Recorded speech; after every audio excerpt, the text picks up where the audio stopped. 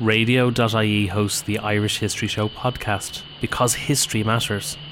Radio turns 100 years young this year. Radio's history is powered by Radio Archives. For radio archiving solutions from people passionate about radio, visit radio.ie.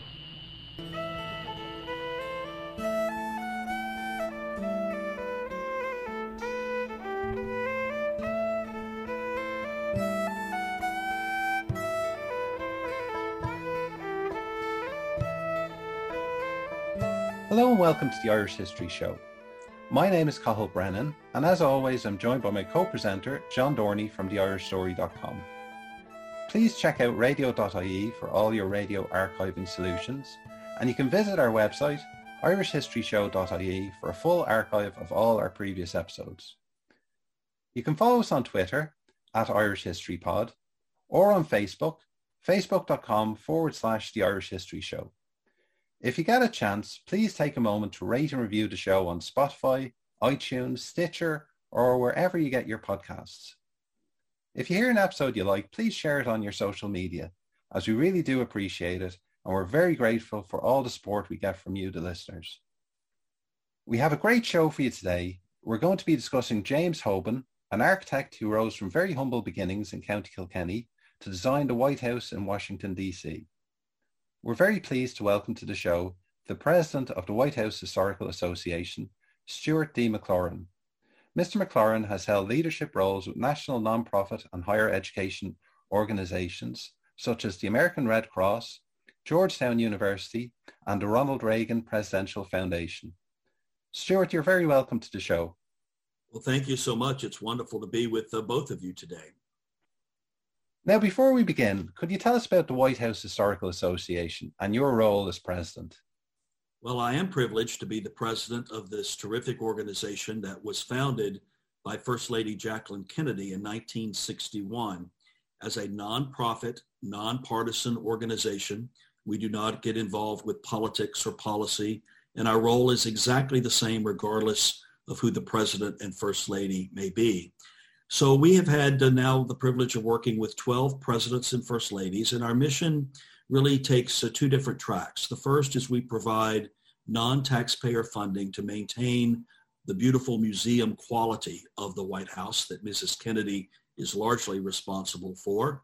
And then we also teach and tell the stories of the White House and its history, going back to 1792 when that cornerstone was laid, which we'll be talking about today.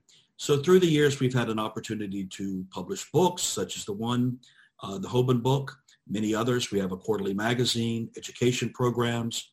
Our website, whitehousehistory.org, is rich with wonderful content and depth on the White House and all aspects of its history.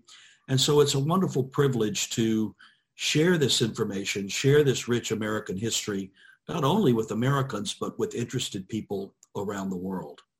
Now, Stuart, you mentioned the book there, and it's really a beautiful anthology about James Hoban, and it was launched appropriately enough there on St. Patrick's Day. And you were mentioning there about how people might be able from Ireland and Brit to order it.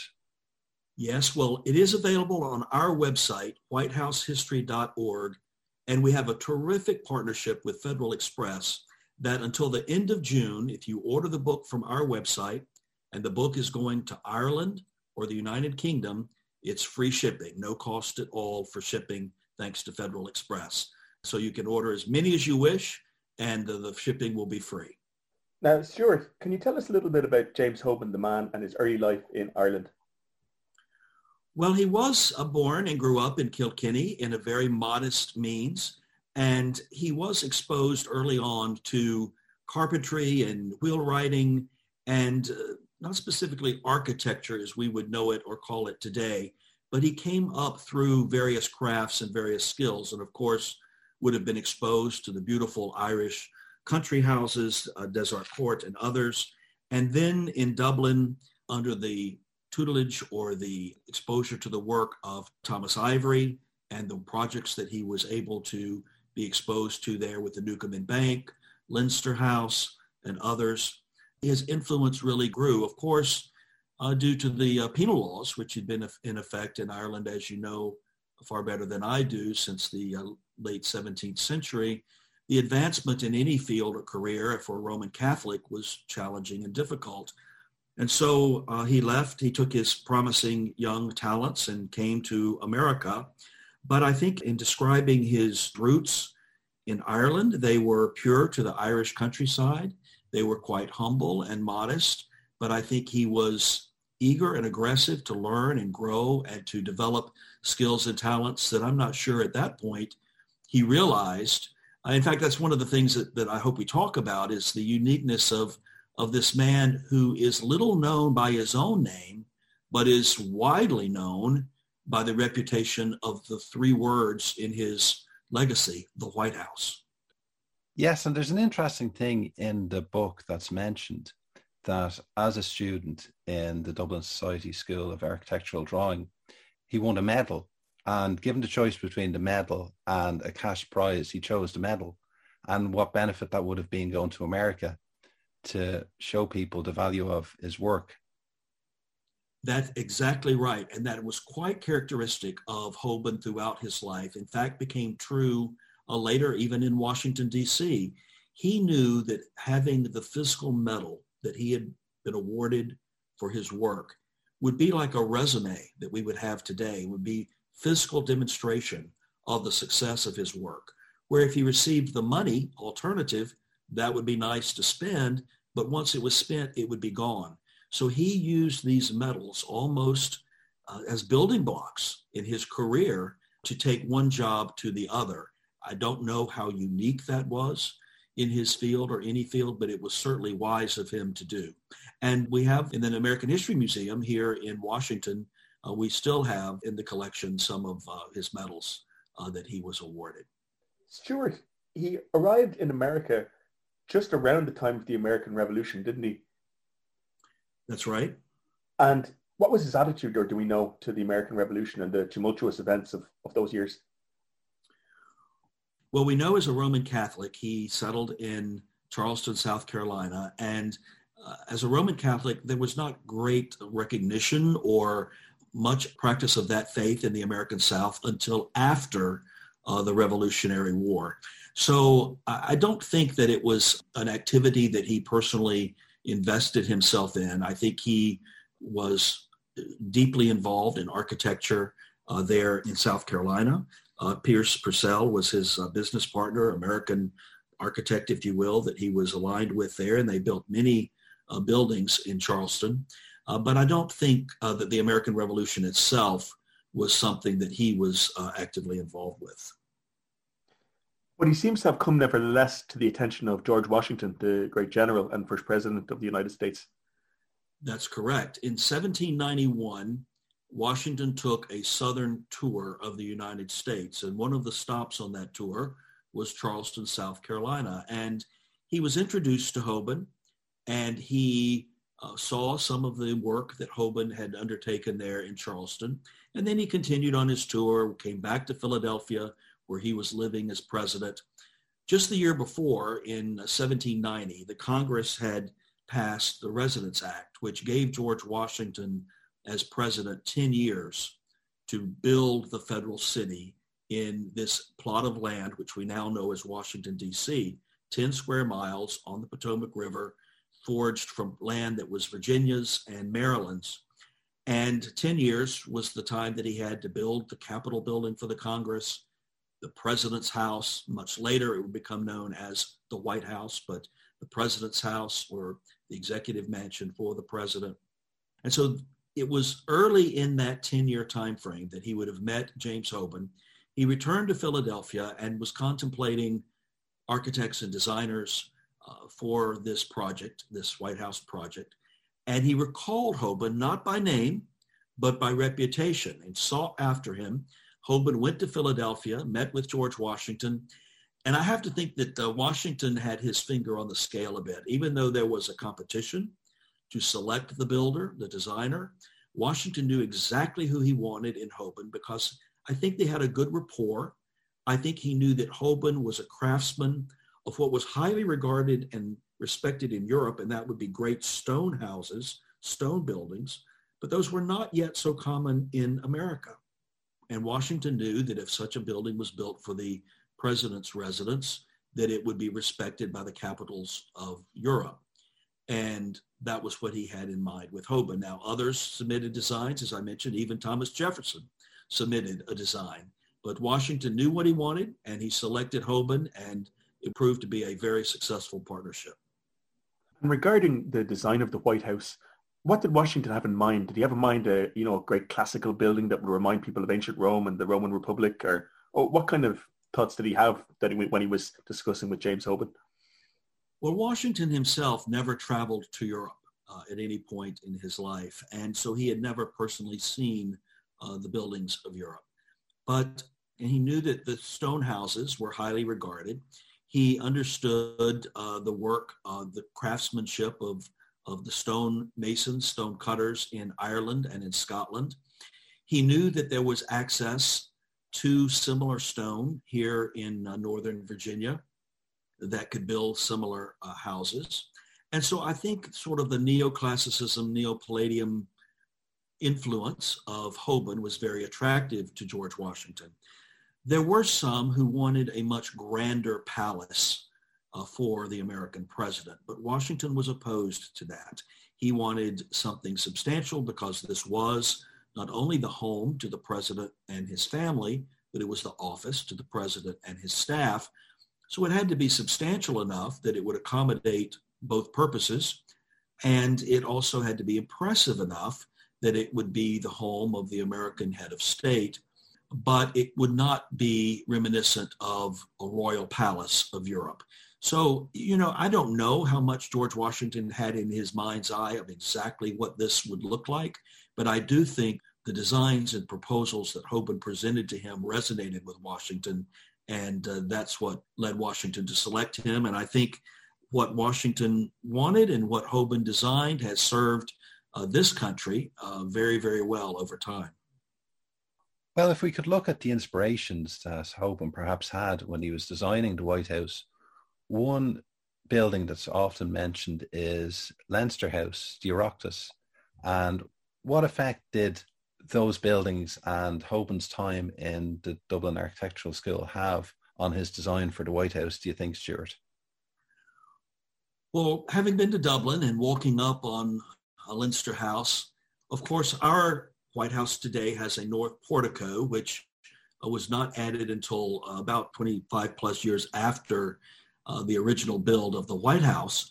So you don't have that north portico on Leinster House. But if you walk up to Leinster House, as I did, and you see it there, of course, it's not painted white as ours is, but the feel, the design, the windows, the spatialness of it, the length and width is essentially what Hoban crafted or had designed initially for our White House. And so Leinster House would be visually appear to have one additional floor than the White House would have. Washington reduced its height so that it would give the appearance to the eye of the north front of the White House of having two floors, when in actuality it's quite deceiving. There's 6 levels within the White House with mezzanines and sub-basement levels. But as you walk up on Leinster House, you feel that look.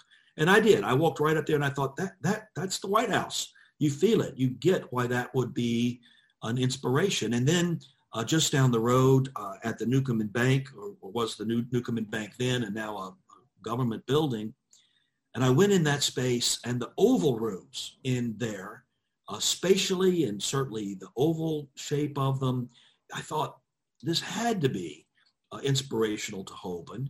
Now, there's a counter theory to that Washington used to have these levees where he would have people gather in a circle or semicircle, and he would go around to them and bow, and that would be a formal way of presenting and interacting in the late American 18th century.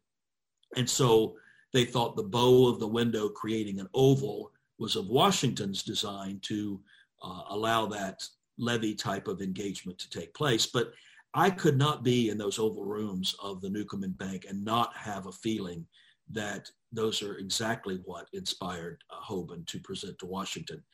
You go into the White House today, and not even counting the Oval Office, that's a totally separate building, but there are 3 ovals in the main building of the residence. There's the diplomatic reception room on the ground floor. There's what is now the blue room on the state floor, and there's the yellow oval room on the residence floor. And they are built in a stack right in the center, south center of the White House building. And when I was there, I felt so many of those types of things. And, we all throughout our careers undertake things and reflect back on our educational training or our experience or places we've been and places we've seen. And certainly I think Hoban brought his strong suit of what he knew, what he had worked on, what he had been exposed to, and that resonated with Washington.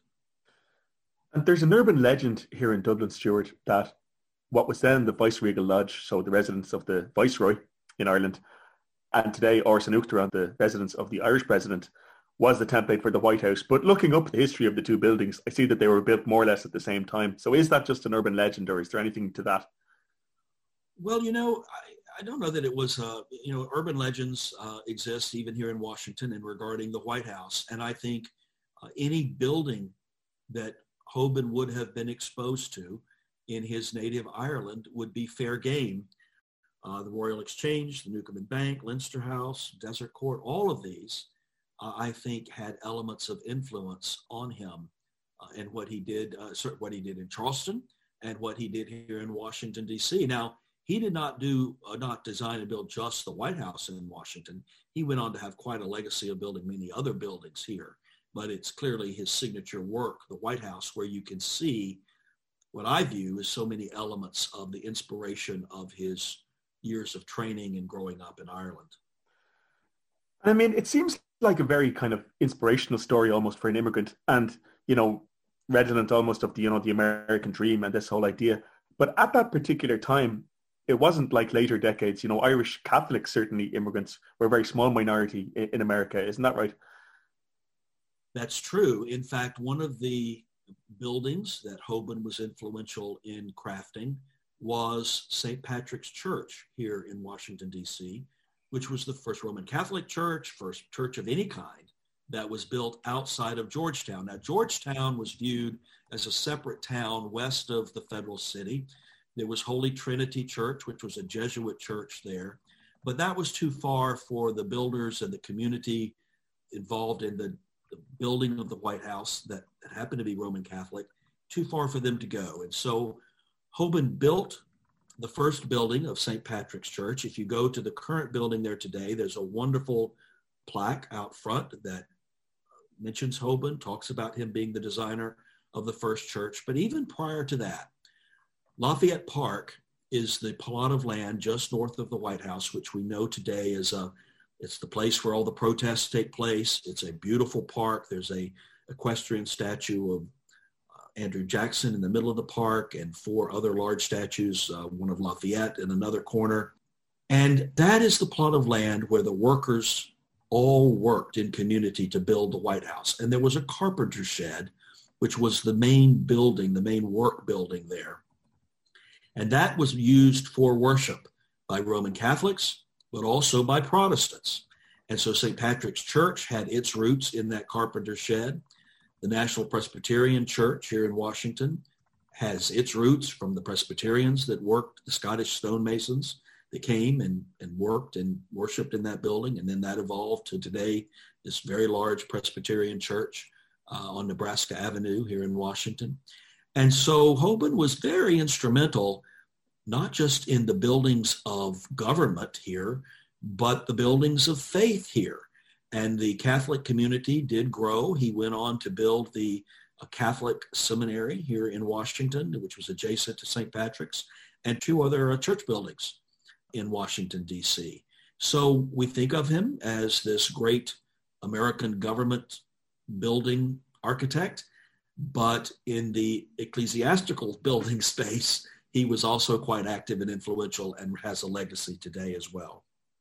Yeah, I mean, I guess what I'm getting at a little bit, though, is that in Ireland itself, it was still required special permission to build Catholic churches, and government jobs like this or government contracts were probably not available to Catholics. So it does probably show the attractiveness for a man like James Hoban of talent, but he couldn't exploit his talent in his native country.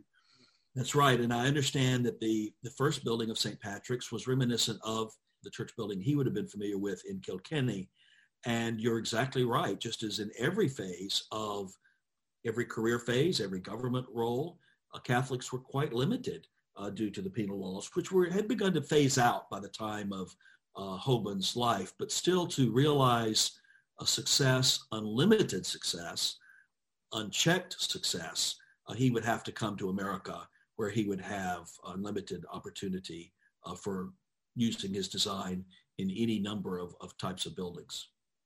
Well, Hoban wasn't just an architect and a designer of buildings and the White House. He was also a builder and had to oversee such huge logistical projects, such as the building of the White House.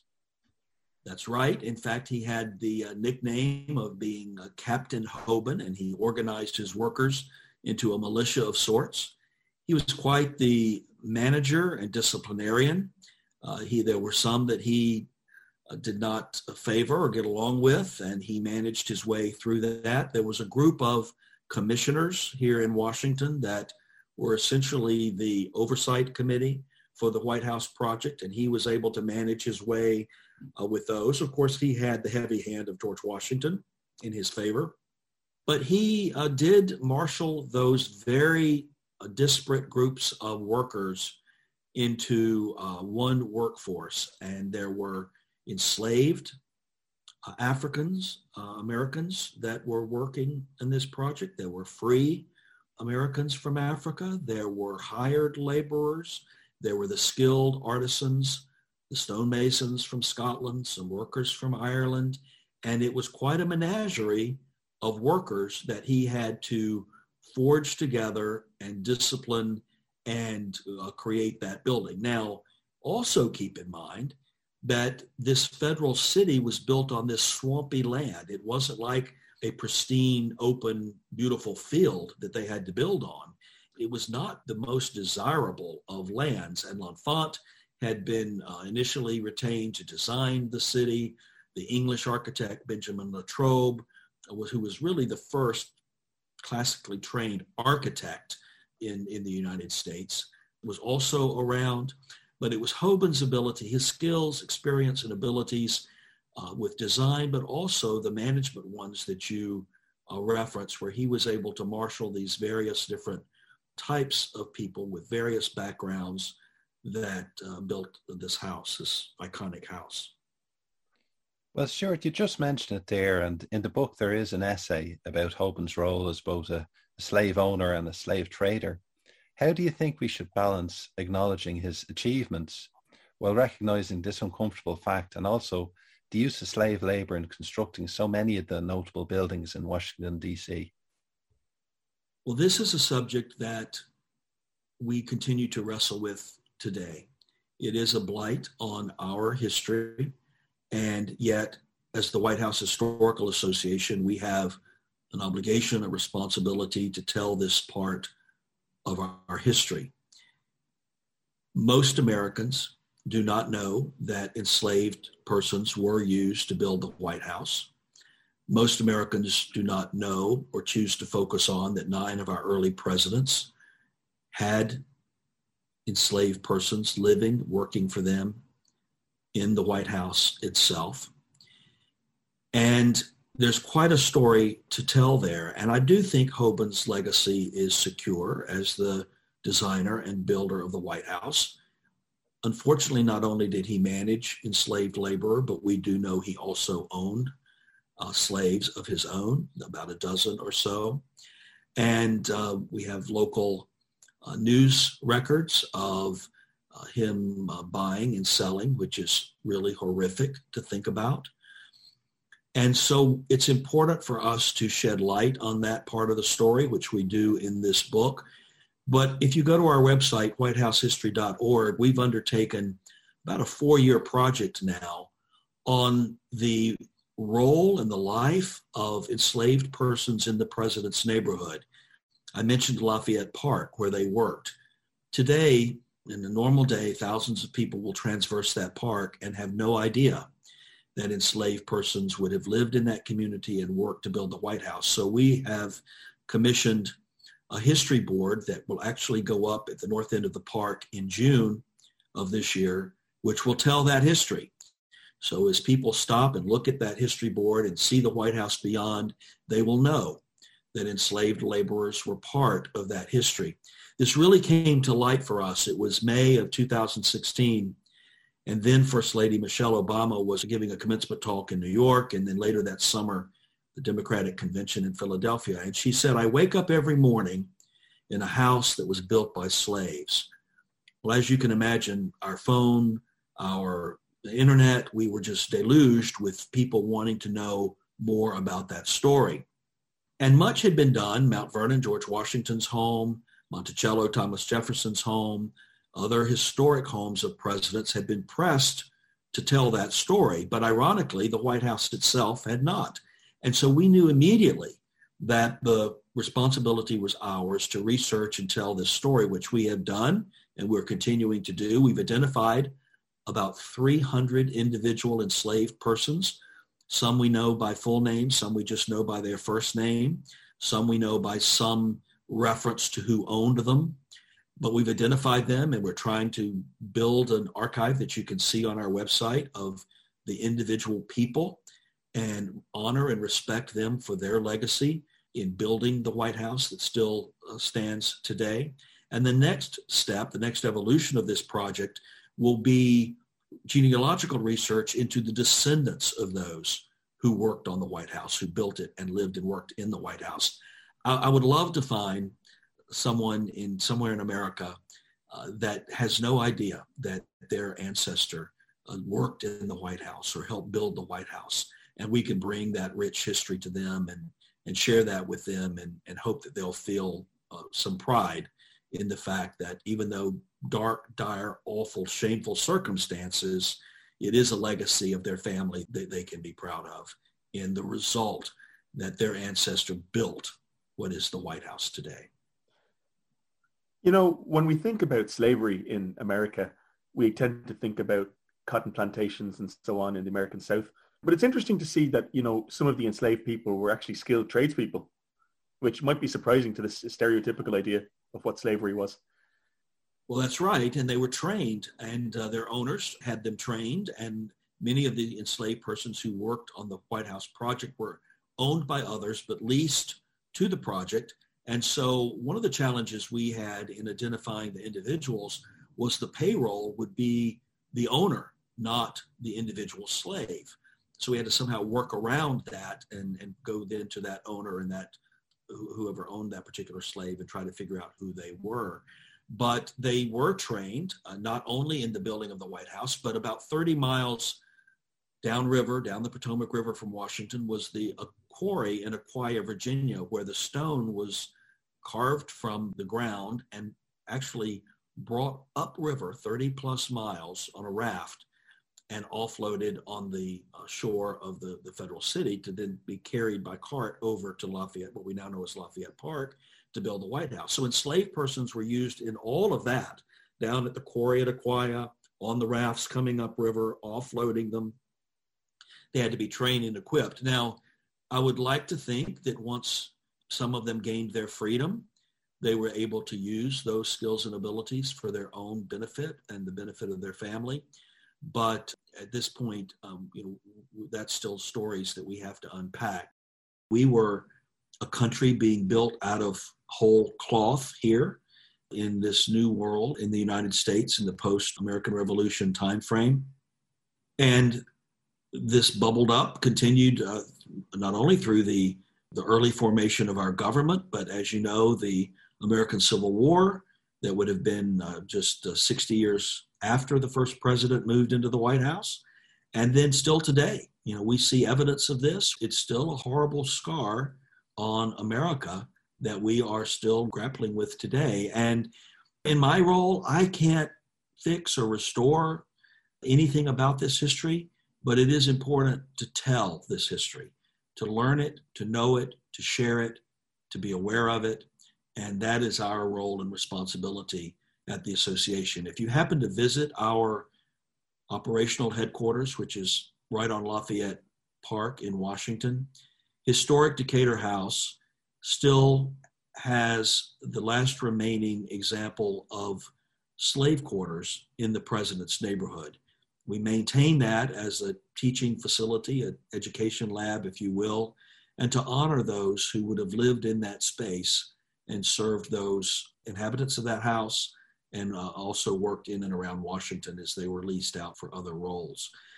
But it is tragic and it is horrible, but it's a reality, and we chose to make it an important part of this book because not only was Hoban a user of slave labor, but he was an owner of slaves himself, and it's important to show that side of his life, his judgment, his character. Nonetheless, he is the architect of record for the White House, good and bad, and we can argue on good and bad of all types of sorts that have come through the White House, but at least we're telling the full story, or trying to tell the full story as best we can, of this man and his life and his legacy. Sure, and I mean, if history is to have value, I mean, that's the point, isn't it? To tell it in the round of warts and all. But moving on about James Hoban, what did he do after the White House was built, or after his role was over?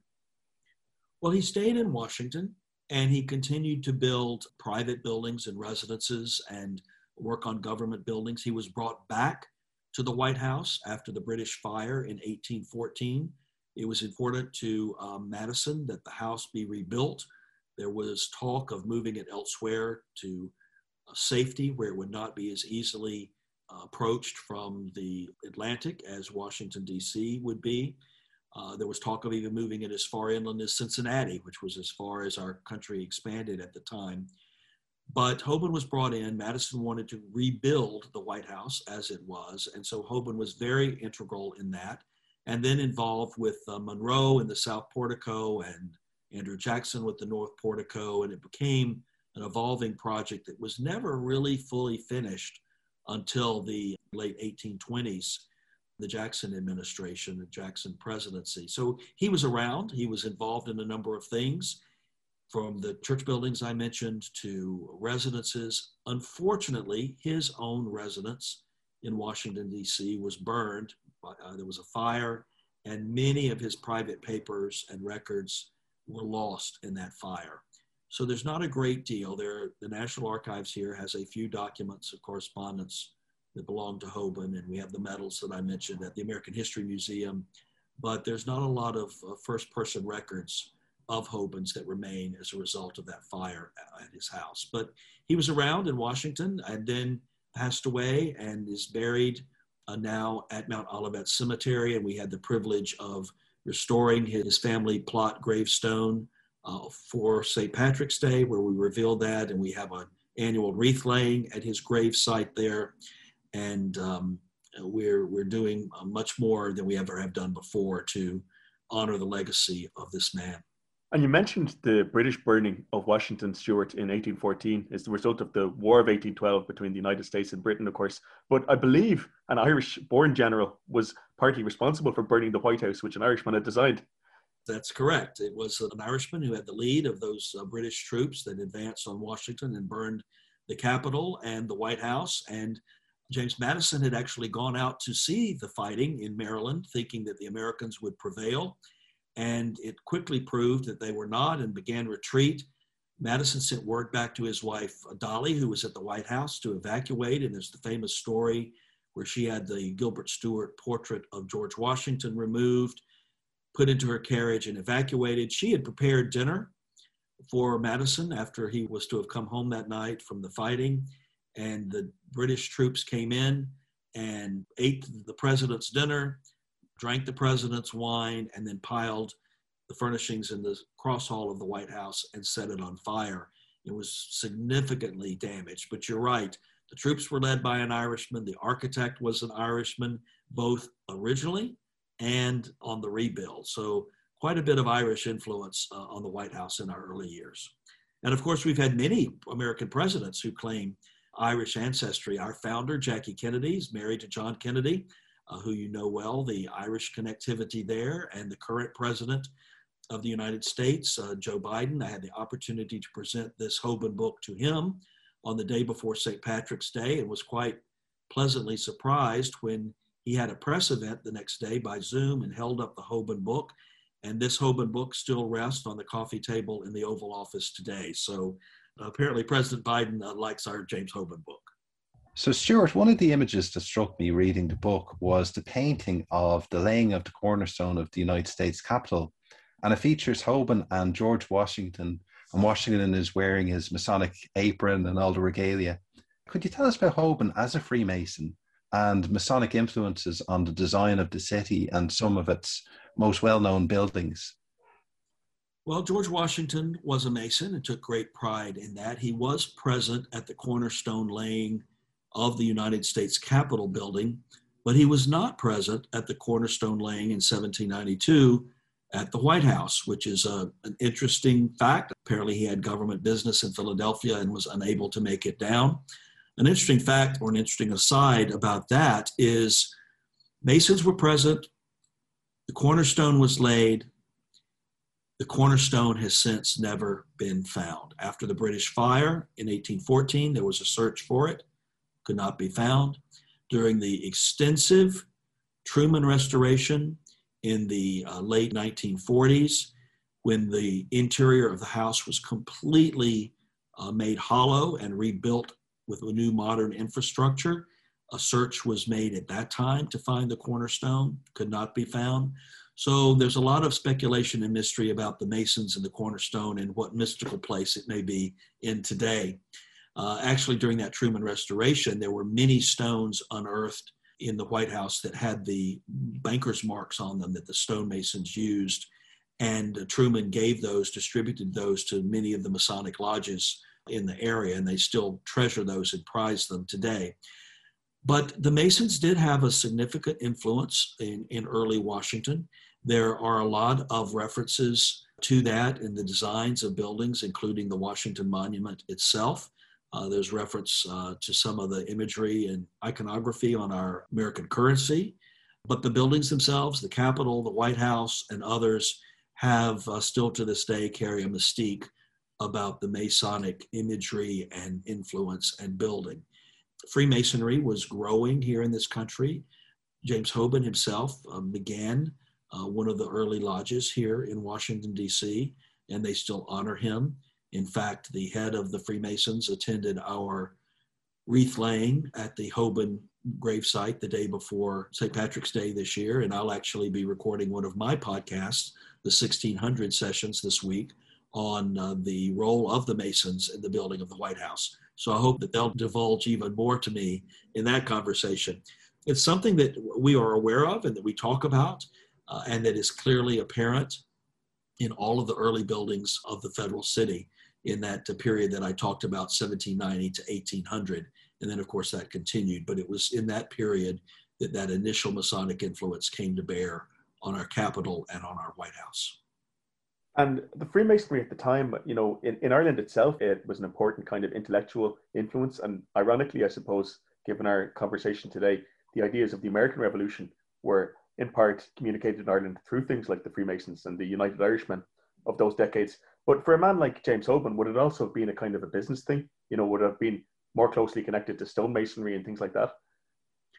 Well, I think so, but I think it also would have been reminiscent, something that was made him feel connected to home. It would have been something like the Catholic Church would have been, something comforting and familiar to him. But I do know that it was important to him. He used that influence and used that connectivity in his work here, and it was certainly not anything he hid or shied away from. Yeah, I mean, in Ireland itself, Freemasonry developed kind of a reputation for anti-Catholicism within the kind of sectarian politics in Ireland itself. So, you know, in some ways it seems surprising to see, you know, a prominent Catholic who was also a Mason. It's, in Irish terms, it seems like a contradiction. Well, America was full of contradictions, I suppose, at the time. So I don't know how those two influences on Hoban would have exactly been reconciled by him or merged into the man that he became. But we do have very strong evidence that he was actively engaged in work related to his Catholic faith, but he was also deeply involved in leadership roles in forming the early lodges of Freemasonry here in Washington. Okay, and just to wrap up, Stuart, can you tell us maybe about his later life and possibly something about his descendants? Well, we do know that he had descendants. He had a son who looked apparently quite a bit like him. In fact, there's only one image that we know of Hoban himself, and it's a very small wax image, and it's actually on the cover of the book, this book that we're talking about today, part of the cover art of that book. But frequently, in news accounts of the 18th century in Washington or in the United States, there'll be an image of a James Hoban, which was actually his son, but people mistake that image for being our James Hoban, the senior. And it's because apparently they looked so much alike. The name continued among his descendants for 2 or 3 generations. And then in terms of his direct descendants, we believe that the Hoban name would have stopped somewhere in the 19th century, but some lineal descendants still are around. In fact, several have bubbled up during the course of this conversation. I was recently contacted by an architecture firm in London that goes by the name of Hoban, and they claim to have relational descendancy from the Hoban family that included our James Hoban here. And so I'm sure we'll learn more about that.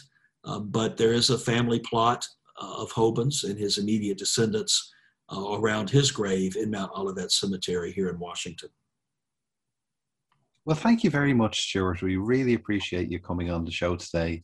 And the book itself is a beautifully produced anthology to some wonderful illustrations and portraits in it, and some very fine essays as well. You can check out the White House Historical Association, especially the Zoom launch of the book, which is very, very interesting, on their YouTube page. And if you'd like to listen to this or any previous episodes of the show, you can go to our website, irishhistoryshow.ie, for a full archive of all our previous episodes.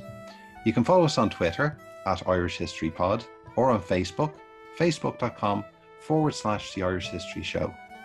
So on behalf of myself, Cathal Brennan, and my co-presenter, John Dorney, thank you very much for listening.